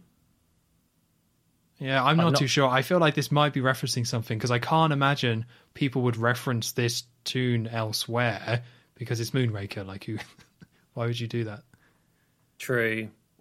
Yeah, and it seems like such a strange. Like, why would they put such a little tune in if they didn't want you to know there was a reference to something? So yeah, you're probably right.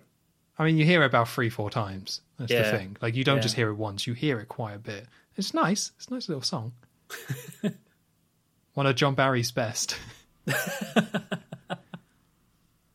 Oh, I actually, yeah. Oh, anyway, that's later on. Yeah. Yeah, we'll get there. Plenty of opportunities for John to have his day in the sun. Oh, yeah. So Bond sees the combination. He goes in, types it in, gets in, and he sees this kind of research facility here where it's something to do with rockets, and there's these rocket arms filling up these canisters with liquid, and Bond is just watching the scientists work on all this, and the scientist eventually leaves, so he goes through this big door to go inside the main part of it, and takes one of the canisters, basically. He sees these liquids, see the small canister, he takes one, takes a look at it, and hides it, and he then hears them come back, so he runs back around and hides again, and Bond, because he was taking a look at these canisters, but didn't have time to put them away, he left some of them on the table nearby. So when Bond ran away, that was still there. When the scientists come back and don't know it's there, they knock it over, and we see it smash, and then this gas comes out. And it's because it's a separate sealed room from Bond. Bond is okay, but we see both the scientists start choking, and very fakely choking. They just kind of hold their necks and like, arr, and just do that. And eventually they fall on the floor, but they fall on the floor in sync, which I thought was just lovely. Like, completely took me out of it, but they both land on their knees and land on the floor at the exact same time and die at the same time. I did not spot that, but maybe they were just really good friends. I like to think so. Friends till the end. Yeah. And we also see some rats are in there, which they're making a lot of rat noises, which seem to be very much like imposed over the footage, but they're okay. That's important. I almost didn't say important because it's not actually important, but they reference it later. Like, yeah, and then weirdly, they insert the shot of a double taking rat. I don't know why they did that.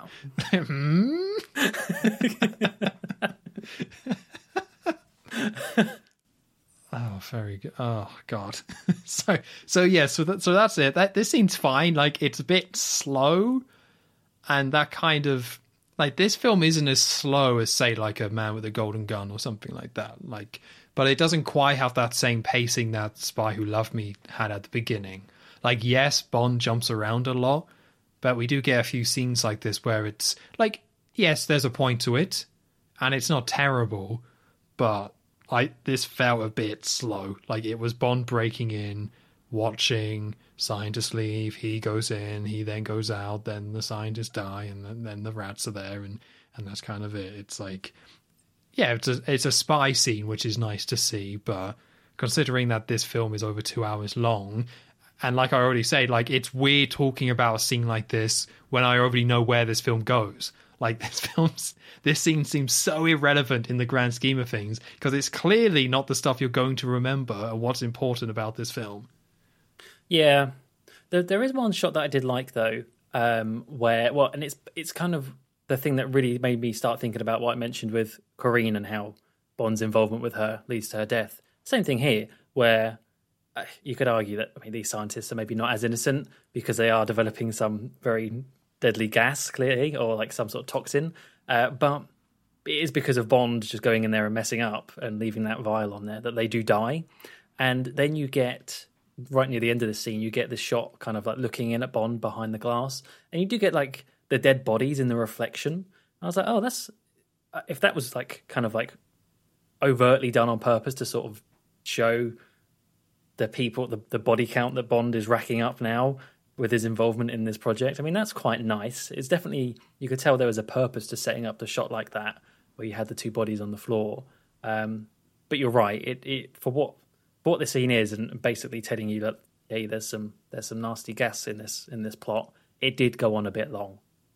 Yeah, I didn't take the reflection as in them trying to relate it to Bond. I think they were just trying to hammer it home about, like, Drax is doing something bad and Bond has found out about it. Like, it's more about Bond has realised that Drax is having some sort of scheme that is going to kill people. So showing the bodies and Bond is kind of like tying that together. Like, I don't think they were going for more that, like, connection to Bond and Bond being the one who caused it. I think it's more like Drax caused it and how Bond has to stop him. But Bond did cause it. Well, I mean, that's details. I think I've given the film a bit too much credit, perhaps. Yeah, it was nice, but yeah, I think it's meant to be more towards Drax. And, oh, this Drax character is no good. He must be stopped. Yeah. So after Bond has meddled with the scientists and got his little vial, which he's put in his pocket, he's about to go leave the complex outside, and look who's there, look who attacks him. It's Chang. Chang's back. In a kendo outfit. He's got a stick. I think I remember talking about kendo before, so it must have come up in a previous Bond film. Probably You Only Live Twice. But yeah, so you get a little fight scene now between Bond and Chang, who is doing his kendo attacking and things like that. And this fight scene eventually leads into the place we saw earlier with the actual glass and where the lady was giving the tour. So you're getting all of these priceless, valuable pieces of art and glass and vases and all sorts of stuff. And obviously with that comes the fact that you are going to get a lot of destruction. I mean, that's like, Buddha in a china shop type of thing. So you get the two of them just like smashing into pretty much everything in this shop as they're fighting. Bond grabs a sword, which has, I think it was pointed out by the tour guide earlier, like a sword of a glass guard, and he uses that. And it's quite nice to see Bond use a sword. I don't know if we've ever seen it before in a film so far. Not so far, no. Yeah, like actually Bond using some sword fighting skills, lunging and trying to take. He actually like chops Chang's kendo stick completely, which is kind of cool. And yeah, when I was watching this, I was like, oh yeah, that was a big reference in Die Another Day. Must have been like this scene. So yeah, you get some kind of cool. You do get some cool lighting in here. Like it is quite dark, and it does get a bit better. And later on, when they go up to like the clock bit, but overall, this whole scene in the glass bit, at least for now, is like pure. I want to say it's good, but mainly because it's like. It's just fun seeing things destroyed on a very basic level. It's like you see this big glass shop, you want to see it smashed up, and it's like give the audience what they want type of deal. It's nothing crazy, nothing mind-blowing, nothing very smart. It's just, let's smash up this. Let's have a bit of action. And so that's what happens. They eventually make their way up to this kind of upper level near a clock face. On the way there, Bond spots a crate which says something about Rio de Janeiro. So that's kind of like as you said earlier, they do make it clear why Bond then goes to the next areas, and this is the sign for the audience, like big crate, big words on it, Rio de Janeiro. Okay, that's the next place to go to. Anyway, behind the clock face, the fight continues. You get this cool blue lighting, quite stylized lighting, I'd say. And it eventually ends with Bond kicking, I don't know if he kicks, I don't know how he does it, but he pushes Chang through the clock face and just so happens to land on this band at the bottom who's playing and singing, and lands straight through, head first through the piano with like a really cartoony like thwang sound. And you get, can't remember what film it's from. Is it Casablanca? Oh, Oh no, no, maybe it is. Oh, I can see the scene in my head. Yeah. Anyway, Bond leans out the window, looks down, and sees Chang through the piano and says, "Play it again, Sam." So there you go. Because it's a piano. Yeah, and instead of play it again, Sam, it's San because Japanese. Get it? Oh, does he say San? I thought he just said Sam. I think he does say San. I had turned off subtitles by this point because they're too big on my Blu-ray and they were distracting me. But I'm pretty sure he does say play it again, San. Oh, okay, I missed that. I just heard it as Sam. Yeah. But yeah, it's a fine little fight scene. Nothing crazy. This just goes back to the point I've already made, and I'm going to probably have to keep making it, where it's like, this in itself is fine. And what we're currently seeing is pretty standard Bond affair, really. A bit more silliness than normal, but we got a pretty good opening stunt, and now Bond is going across the world investigating this guy. And this one in itself, I think in another Bond film, probably would do a lot better. But in Moonraker, and especially because, like, he's not in Venice for long, it just seems so, like, it just doesn't blend with the rest of the film all that well because of its kind of pacing and the way it jumps around. So, yeah, you're right. It's fun to see them smash each other in a glass museum. But even that scene, it's like, there's no flow to it at all. It just feels like shots of, like, these two actors just, okay, well, we know we want to smash everything in the room, so I'm just going to throw you into it. Down it goes. And just the floor getting absolutely covered in glass, and that's it. So it's, like, it's totally fine. It's just, I feel like, and I'm probably going to make this point later as well, I feel like they should have just cut to space way sooner. And when you watch this film, the experience I had is that I know they're going to space, and I know a lot is going to happen there. So why am I watching Chang and Bond have a fight in a glass museum? Like, it just doesn't mesh with the rest of the film. But by itself, it's fine. It's just, I don't think it works so much with the rest. Although I won't justify him being stuck upside down in a piano. It just looks completely ridiculous. I had the same feeling, what you were just saying then, like, just, get on with the space bit. And I don't know what it is about the scenes in Venice. Maybe it's just I like Venice. Like, kind of the same thing when I was saying I just like Las Vegas, which is why I liked Diamonds Are Forever. I do like Venice, and I think I don't mind these scenes. It's the scenes in Rio where I feel that way, where it's like, I just don't, like, just move on. I don't care about these scenes. Like, we're going to get to them, obviously, but it's like, that's exactly the same way I feel, but just a little bit later on. Okay, yeah, I can see that. I mean, this is definitely still quite early on in the film, and everything does somewhat flow, I guess. But yeah, it is weird that they pick Venice. Like, he starts in California. Well, he starts in Africa, I guess, technically. Yeah. He starts in Africa, and then he goes to California, and now he's in Venice, but then he goes to Rio. Like, it should have been Venice or Rio, not Venice and Rio. Especially because there's, like, another location after Rio, which is, there's just too many. Like, it just doesn't work. So, yeah, I would have liked if they picked, like, Rio probably would have been really cool to stick around for, especially because he went to Italy in the last film. We did see a little bit of that. Yeah. But yeah, they should have picked one and committed to it, not this split. And one just one last thing about the little fight scene is I love how they had to, because as I was watching this, before he gets into this fight scene with Chang, he puts a little vial from the lab in his breast pocket, and very obviously put there like a close up of it. And then you have this fight scene where it's like he's falling over all the time, right? He's getting hit, he's getting whacked, and you're there thinking that vial is not going to survive this. And they knew the audiences were going to think that. They like called me out as I was watching, because then they have this little insert shot of Bond checking the vial. It's like, yep, still in one piece, back in it goes. It's like, that's a tough little bit of glass there.